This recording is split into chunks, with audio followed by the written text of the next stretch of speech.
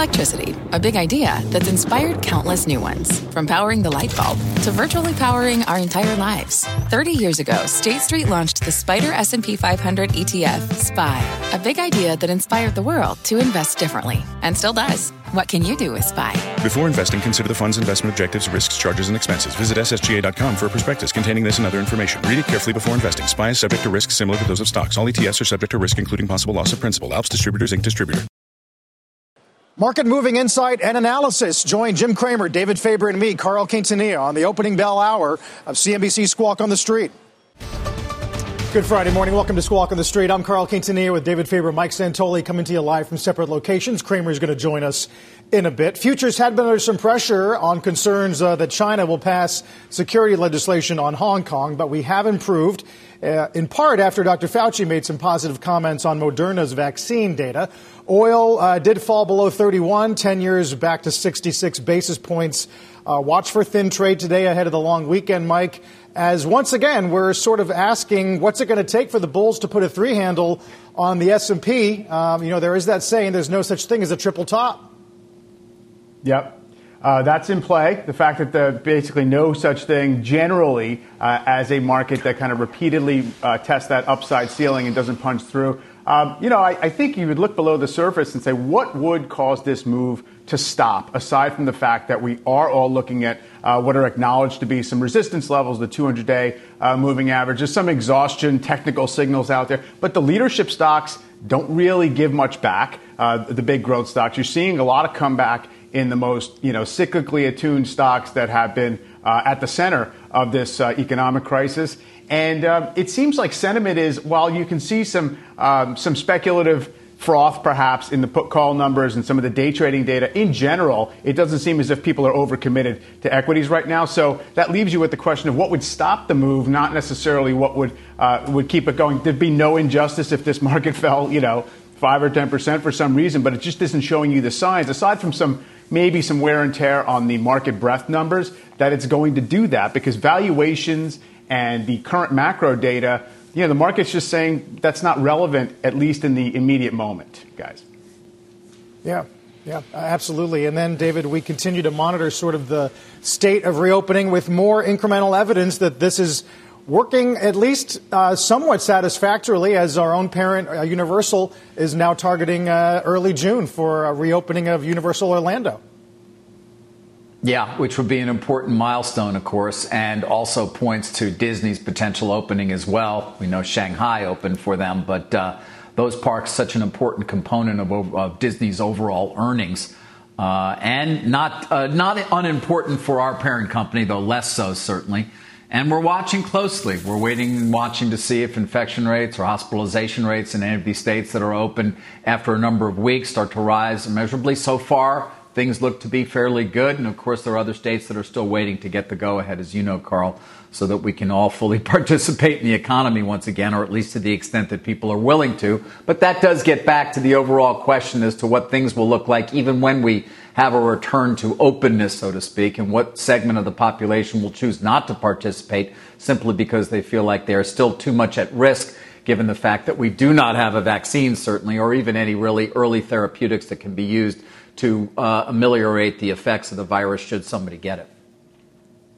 Yeah. Cowen does some pretty good consumer trackers, David. They ask people, would you feel more confident going to venues that have officially reopened? They ask them every 2 weeks.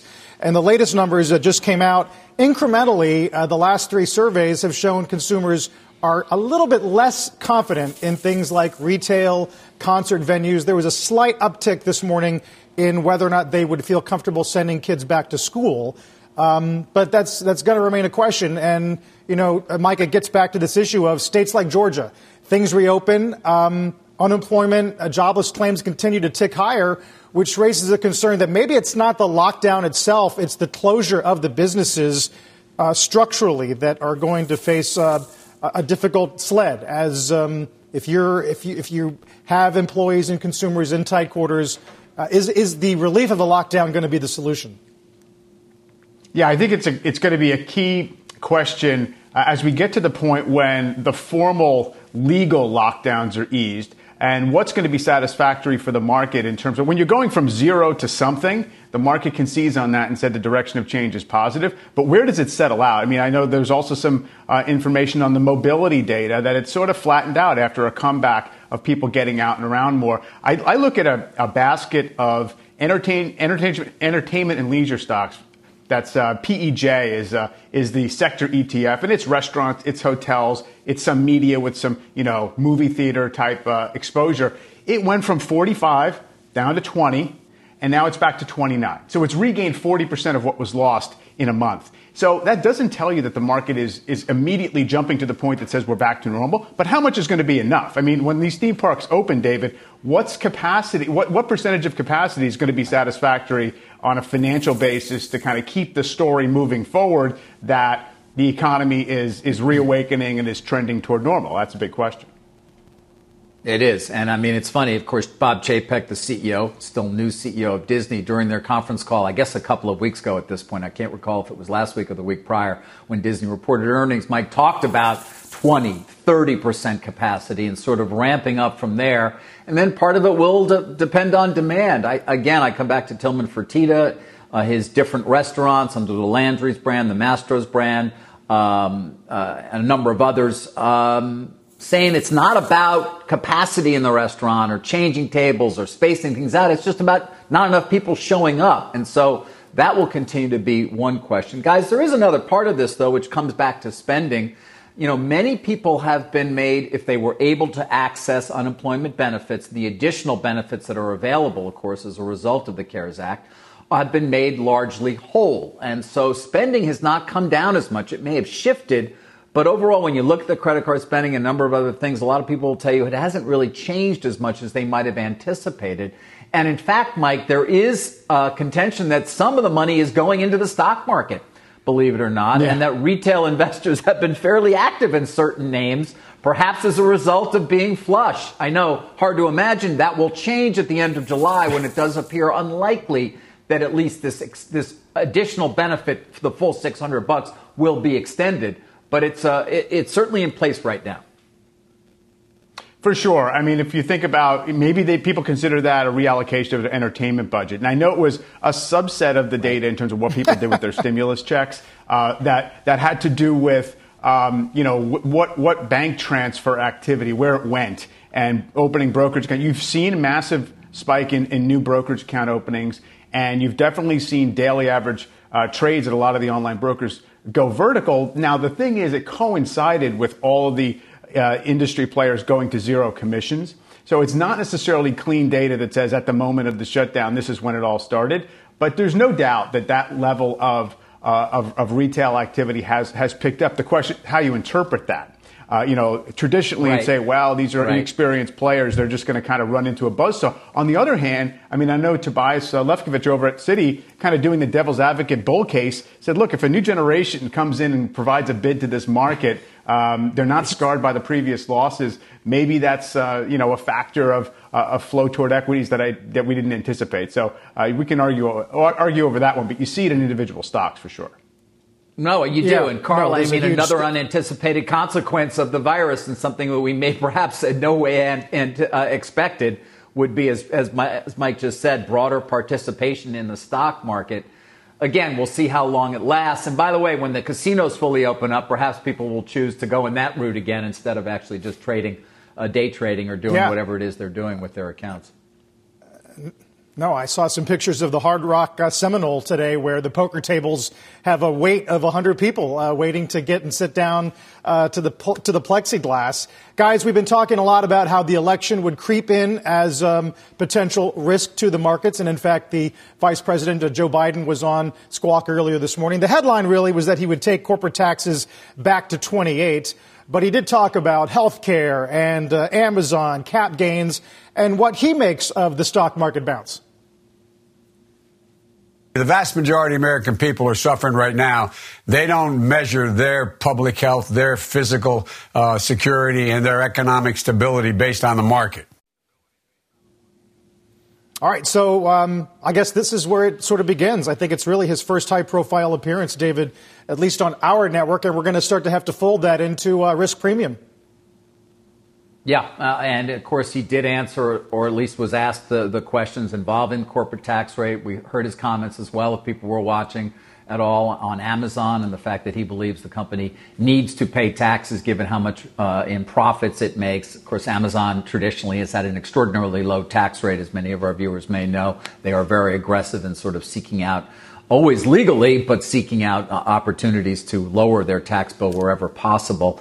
Carl, it's the beginning, as you say, of sort of some focus, at least, on the potential changes that a Biden administration would bring in and what the impact would be on corporate America, certainly. 28% is not where we were. And there are those who still question whether or not the enormous tax cut that was passed and the addition to the deficit that came along with it was worth it. Did it generate enough jobs? Of course, now so many jobs, of course, have gone 10 years worth. But did it generate enough jobs at the time? That continues to be a question, and one that will certainly be discussed at length, one would expect, in this shortened campaign season that we seem to find ourselves with now. Right. And we'll see if it's a virtual campaign on both sides as well. Then you fold in China, guys, this morning. These concerns that the National People's Congress is going to result in some kind of security legislation. Some call it a power grab on the part of China over the Hong Kong legislature. For more on that, we're going to get to Eunice Yoon in Beijing. Hi, Eunice.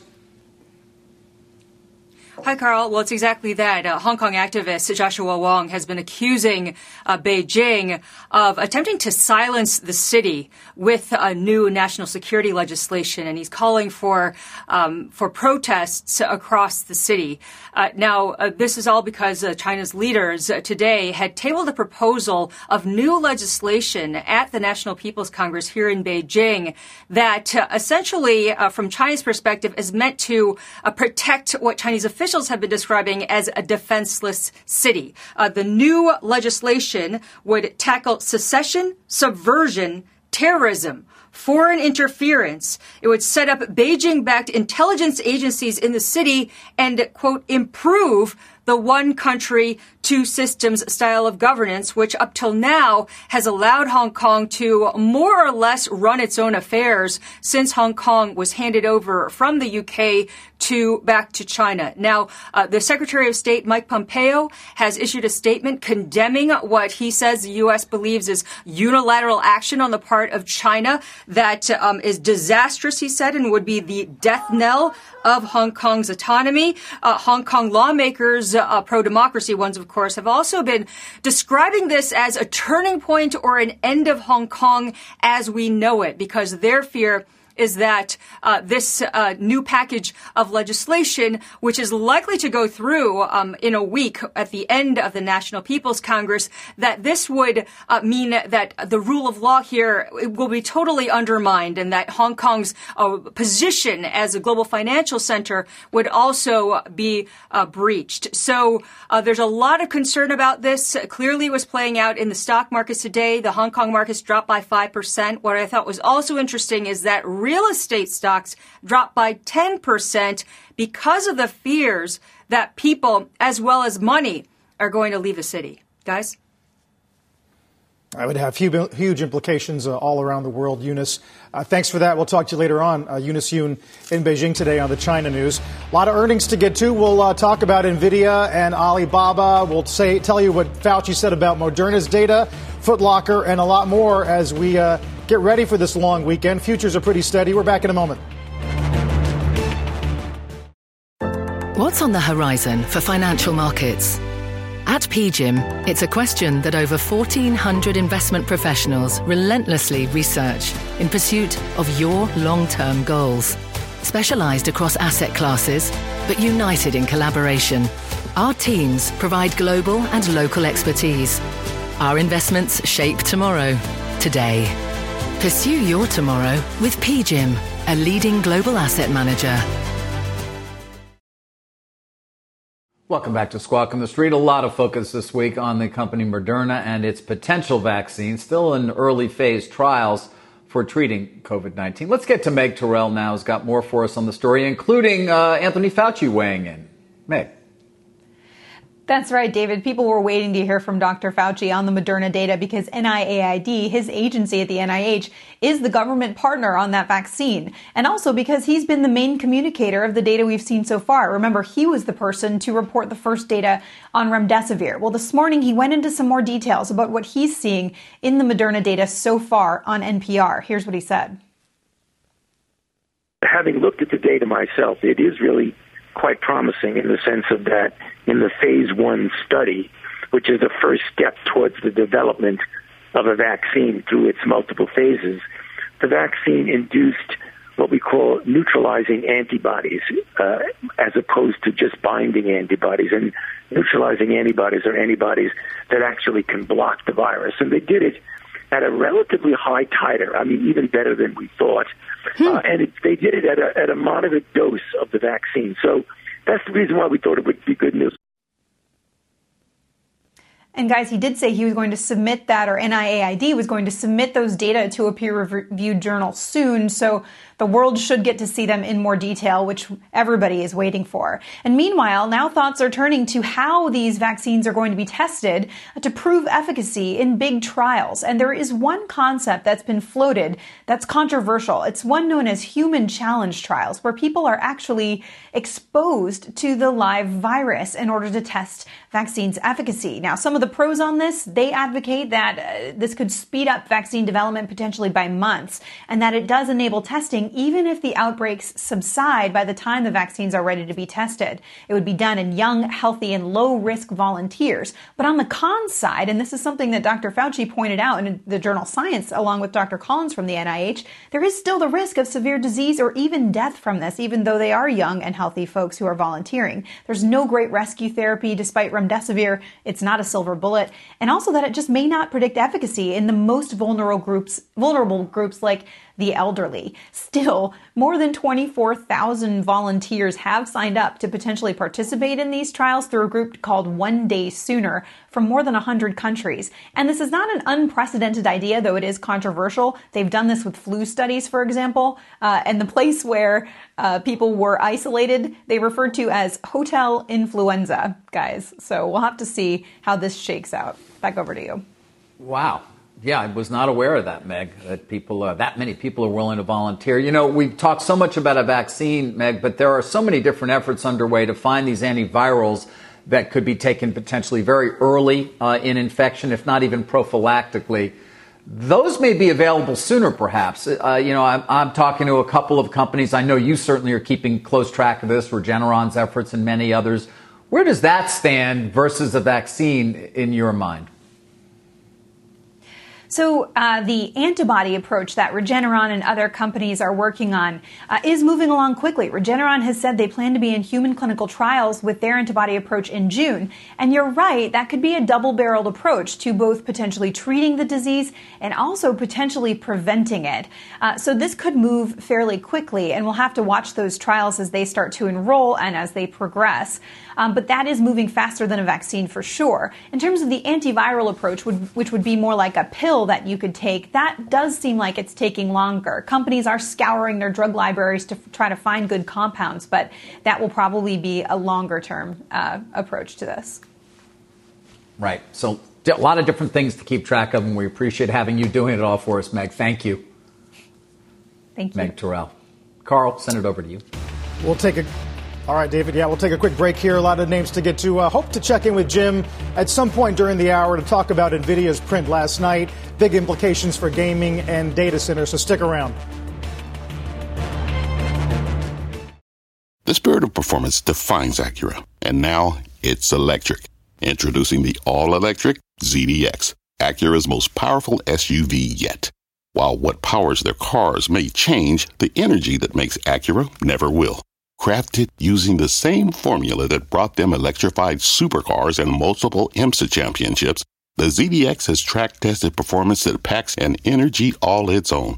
With a premium Bang & Olufsen sound system and up to 313-mile range on a single charge, and a Type S variant with an estimated 500 horsepower, the ZDX is everything they said electric could never be. It was built with the driver in mind, just like Acura's been doing since the beginning. We could talk all day, but the only way to experience this electric performance is to drive it yourself. Unlock the energy and order yours at Acura.com.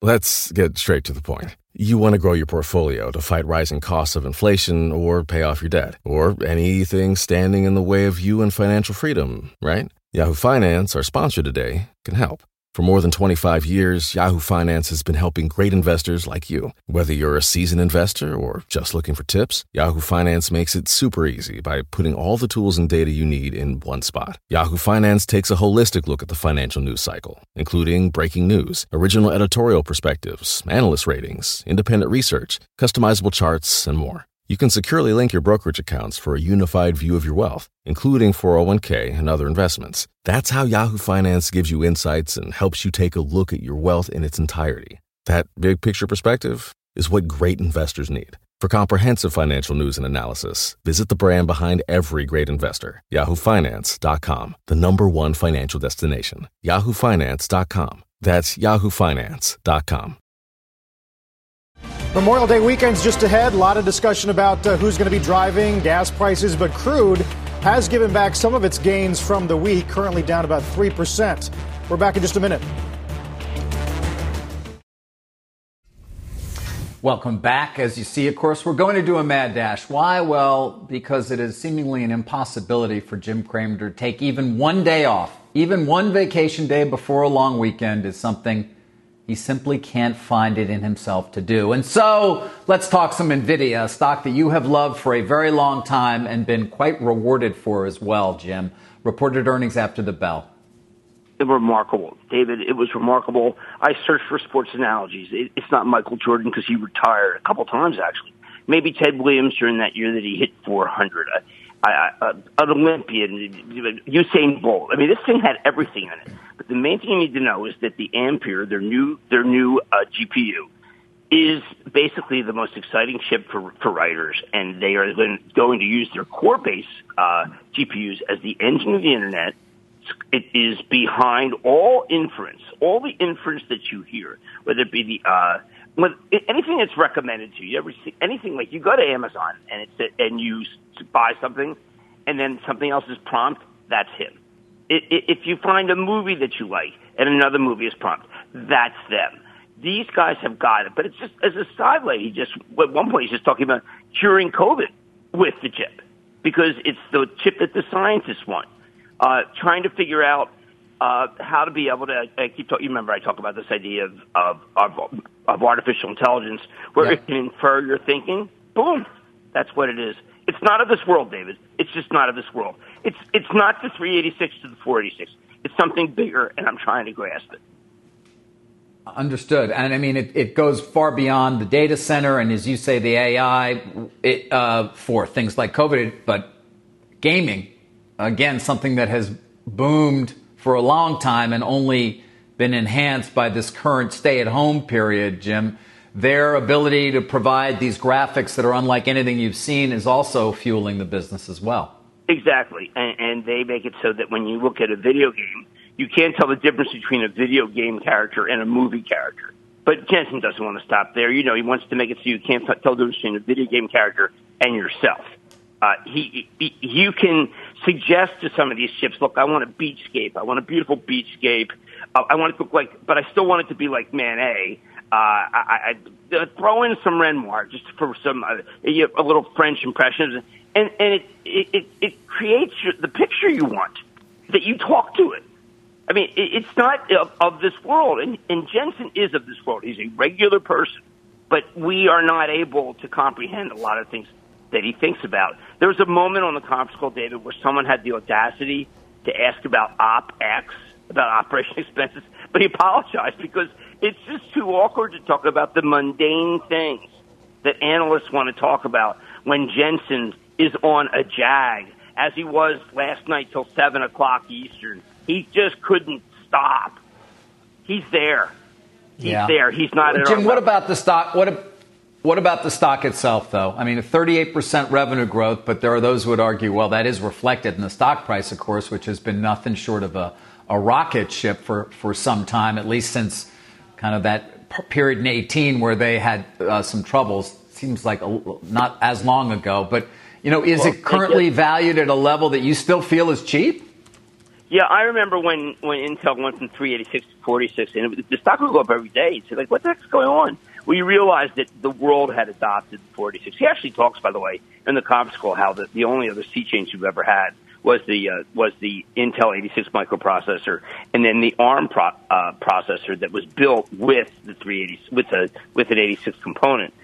He's beyond that now. He's saying this new architecture is got $1 trillion total addressable market. $1 trillion. From all the different things that can be used. I mean, do you know that this Oxford project that is competing against Moderna, that's powered by NVIDIA. It is. It's the reason why everyone's so excited about it. You can make so many computations. No, it can't make any computations. NVIDIA makes the computations. I want everyone to read this conference. All right, just read. You'll know why I forgot the beach and don't give a darn about it because of NVIDIA. Definitely one of the highlights of the week, Jim. Obviously, we've been waiting for it, and what a print last night. There's the opening bell. While we have you, Jim, can we just take a little more of your day off and ask you whether or not you think stocks are tired, having tried 3 times to get past 29.80? No, they're not tired. What I think you see is remember, there are a lot of algorithms set to Fauci Moderna. There's algorithms probably set to Meg. I mean, it's crazy. Anytime you get anything positive, it still does matter. I know that the Biden comments are viewed as okay. We see what their rich people are kind of are going to get hit. That I think the people who are that's not enthusiastic, but not ill-advised. There's more people who don't own stocks than do. But I think David said something that's very important, which is that there's so many people who play at home. And it looks like they're playing like Grand Theft Auto, but they're also playing NASDAQ. They're playing Call of Duty, but they're also saying Call of NVIDIA. And those people are home and they're watching and they're saying, "Hey, I just heard Fauci say buy Moderna?" I mean, that's kind of like saying, Blue Horseshoe. I mean, it's gotten to that point. There's a lot of people at home who want to play, but I think things are okay. I do think I think things are okay.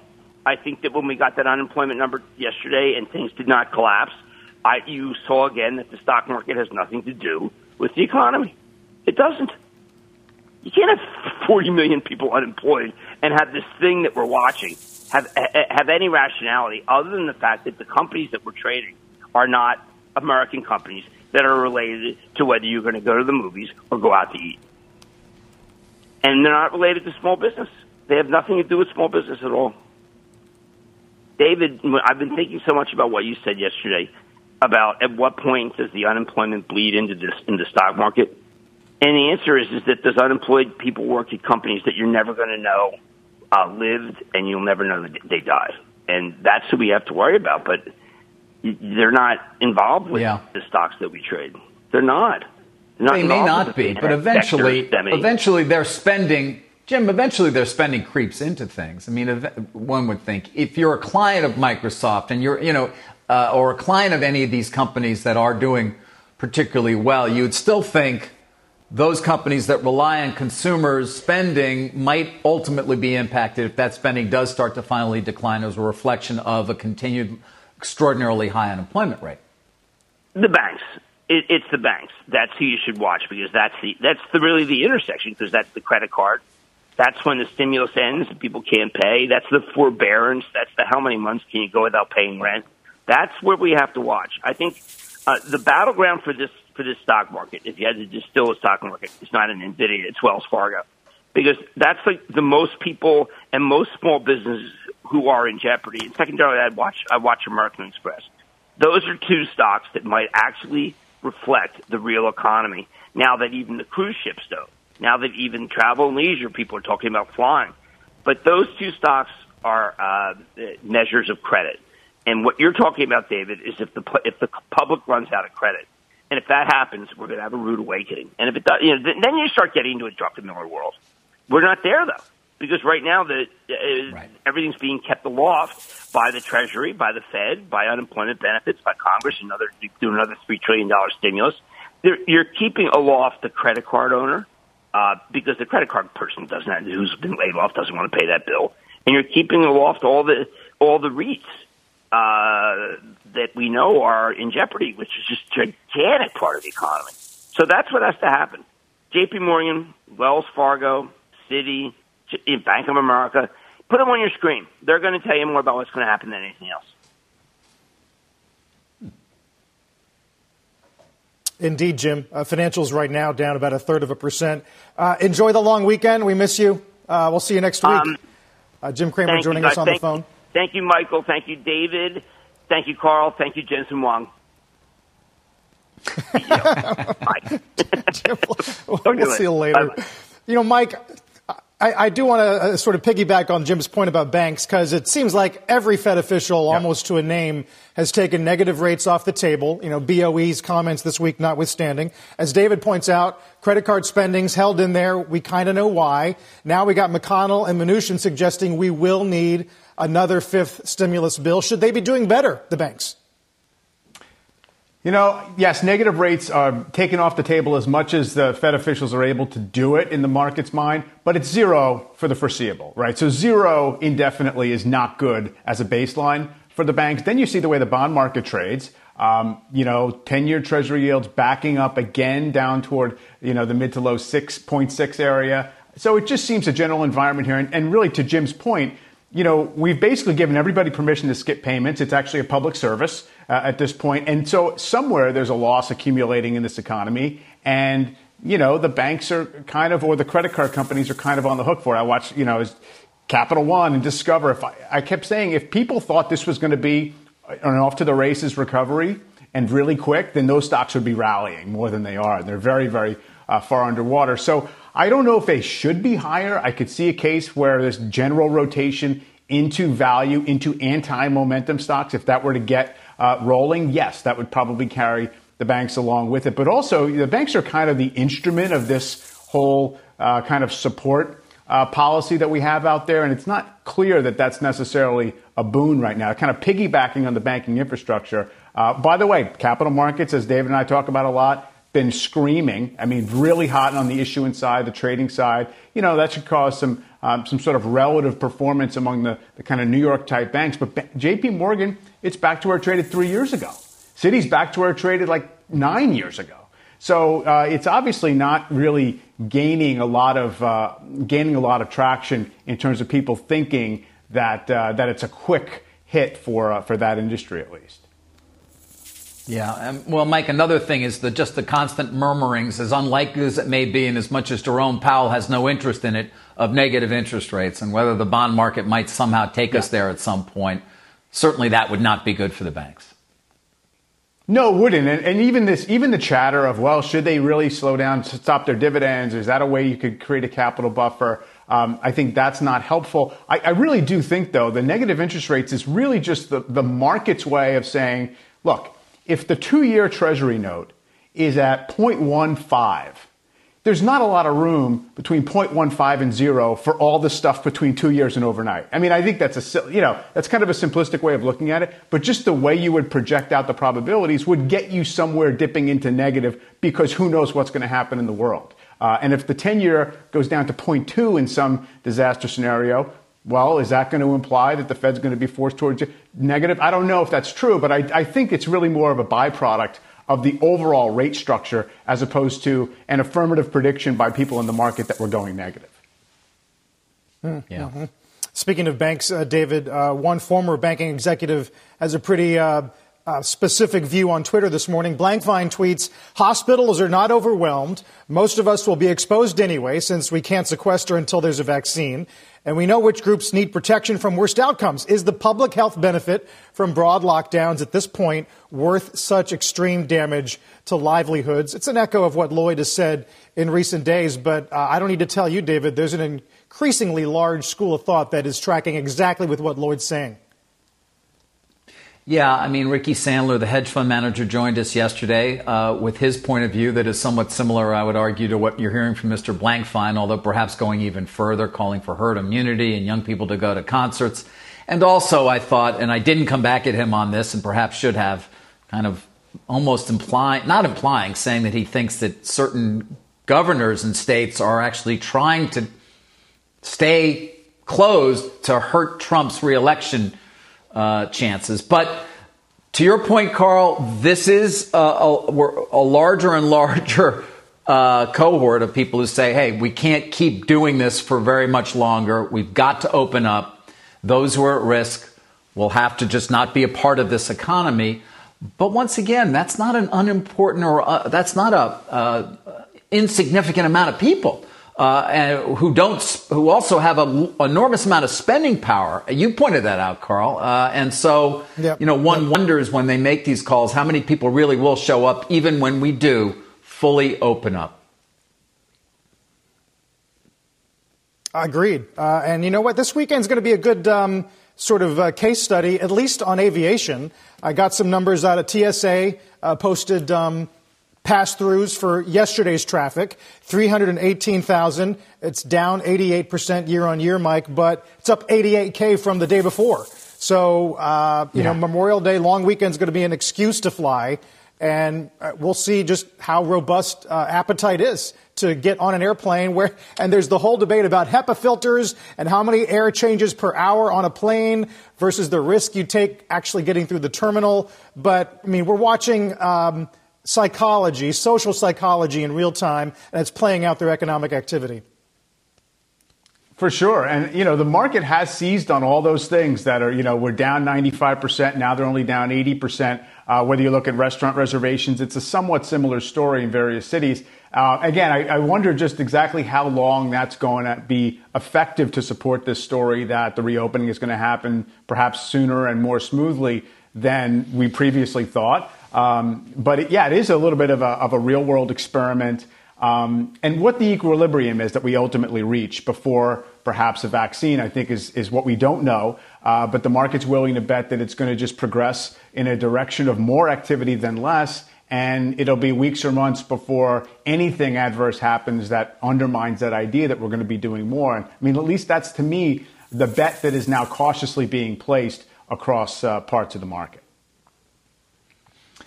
Guys, we focused on NVIDIA with Jim earlier, of course, one of the key stocks. Another one that we're watching this morning that reported earnings is Alibaba. They had the conference call as well. The numbers look good. The stock, you will see, though, is down. And that may be in part because of what Eunice was talking about earlier in the show.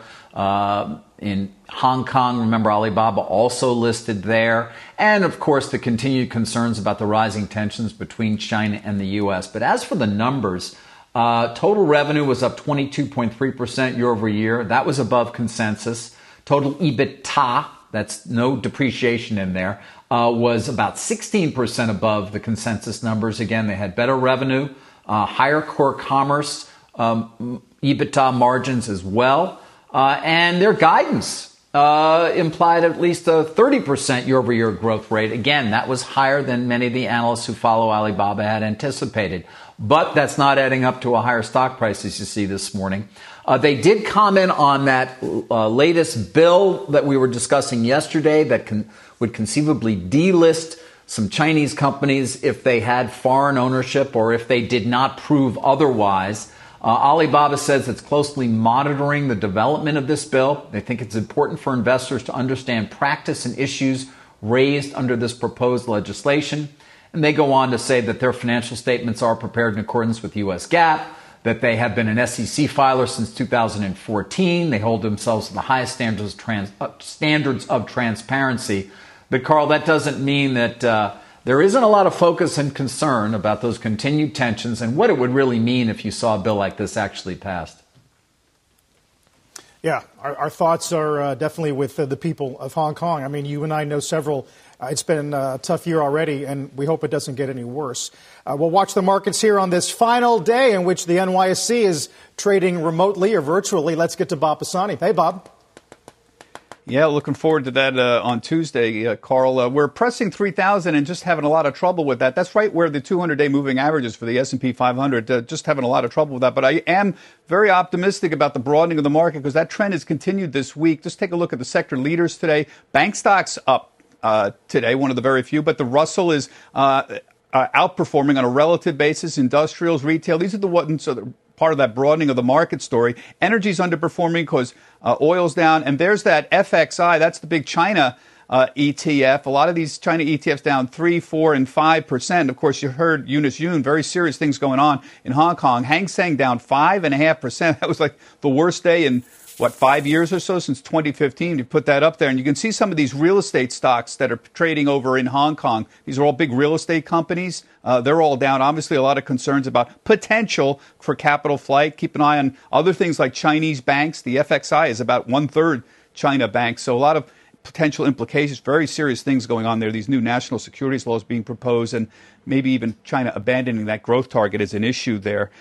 People have been asking me, gee, how come our markets aren't down? We've been talking about the big four bucket of things that moves the market here, the reopening going smoothly or not, the monetary and fiscal stimulus, treatment and vaccine, and the trade war with China as a potential issue or not. I think overall the market's telling us the reopening, the fiscal stimulus, and the treatment is sort of the top issues. Fauci was, of course, talking about being more confident on the vaccine. The big story this week is that broadening. You see the stuff that's been left behind, pulling ahead, transports, the Russell 2000, the equal weight S&P 500, outperforming the S&P 500, and the NASDAQ 100, the tech and the FANGs, underperforming this week. That's what I mean when I say broadening of the market. If you look at the individual sectors for the week, banks up almost 10%, industrials, energy, retail outperforming there, and of course healthcare underperforming. That was a market leader. This is rotation and broadening of the market. Finally, want to know, IPO market's still going on. We had a very successful IPO yesterday with SelectQuote. NASDAQ's got one today, Inari, which is a big medical device maker for removing blood clots, and they upsized this twice. So this is going to open quite well this morning here. And there's other stuff sitting out there, guys. We're still waiting. I've been waiting for a while for Albertsons, for example, sitting out there. Anticipate that'll happen. Warner Music Group, potentially. Zoom Info Technologies. Vroom. Carl, the IPO market potentially going to be opening up very, very soon. Back to you. Yeah, it was good to see SelectQuote yesterday, Bob. Well, I'll see you in a bit, Bob Pisani. Yeah. Early close for bonds today. Let's get to Rick Santelli as well. Hey, Rick. Hi, Carl. Yes, the Treasury market continues to focus on a lot of issues, obviously issuance, but also the level of the equity markets and the growing chorus. You heard Mr. Blankfein today gives a whole new meaning to herd on the street. And if we look at a 1 week of 2-year note yields, you can see clearly that they're basically unchanged on the week. But the further down the curve you go, you do see a little bit of a rise. 30-year bonds right now on that 1 week chart, they're up 4 basis points on the week. Now, I know it isn't a lot, and they've been relatively contained, but do remember the central bank is buying a whole lot less with regard to quantitative easing than they were just several weeks ago. That is a big deal. HYG, this ETF reflects the high-yield investment camp. Look at this 1 week chart. It's up close to 3% this week. And on the dollar side, well, the dollar index is up a little bit today, and it's sort of held at 99 area. But as you look at a 1 week chart, we are down 0.75 cents because it closed so strong last week. These over 100 closes are rare over the last several plus years. And finally, there's all the talk about China and supply chains, what's going on with Hong Kong, what's going on with Australia, the name calling. Look at the dollar versus yuan. Right now, the dollar popped to the best levels in 7.5 months. Carl, back to you. All right, Rick, thank you very much. Take a quick break here. Watch for thin trade as we get ready for this 3-day weekend. We're back in just a moment. WTI is pulling back this morning, still on track for its 4th straight week of gains for the first time since January. Brian Sullivan joins us to talk about the energy landscape. It's had a heck of a week, heck of a month, Brian. The question is this more supply at work or demand? Carl, I think you hit it. Okay, I think it's a combination. And you referenced something earlier which maybe tells the story. You talked about that TSA data showing 333,000 people going through the checkpoint. Yeah, way down, as you noted, but it's coming back, I think, faster than many in the market expected. Same way with driving data. We look at all these high-frequency indicators, the Apple mobility data, the TSA pre-check stuff, all the driving data from TomTom. And what we're seeing is that people are on the roads more. They're flying a little more. Again, a long way to go. But jet fuel is about 35% of what we use our refined products on. Driving has come back to almost normal levels in major metropolitan areas, certainly around Houston and Atlanta. We're seeing major comebacks there as well. So I think we've got two sides to the story. Demand is coming back a little quicker maybe than the market expected, and supply is coming down perhaps a little quicker than the market expected. The U.S. probably off about 1.5 to 2 million barrels a day in terms of supply right now, guys. So we literally flipped the script in 30 days, but let's be clear. $30 oil is not good news for anybody, but it's better than negative $30 oil, I would assume. Yeah, Brian, I was just going to jump in and say, clearly 30 was around the low for the range, right, in early 2016. And I just wonder, beyond supply and demand, the other factor, which we've watched for the last couple of months, is just the positioning issues and the blow up in the futures market in the last expiration had to just clean out anybody who just was a non-physical or non-professional, non-interested owner on the long side. I just wonder how that's all swinging things around, or whether it's causing overshoots. Well, okay. Did you see the DTO this week, Mike? I missed it by a day, so shame on me.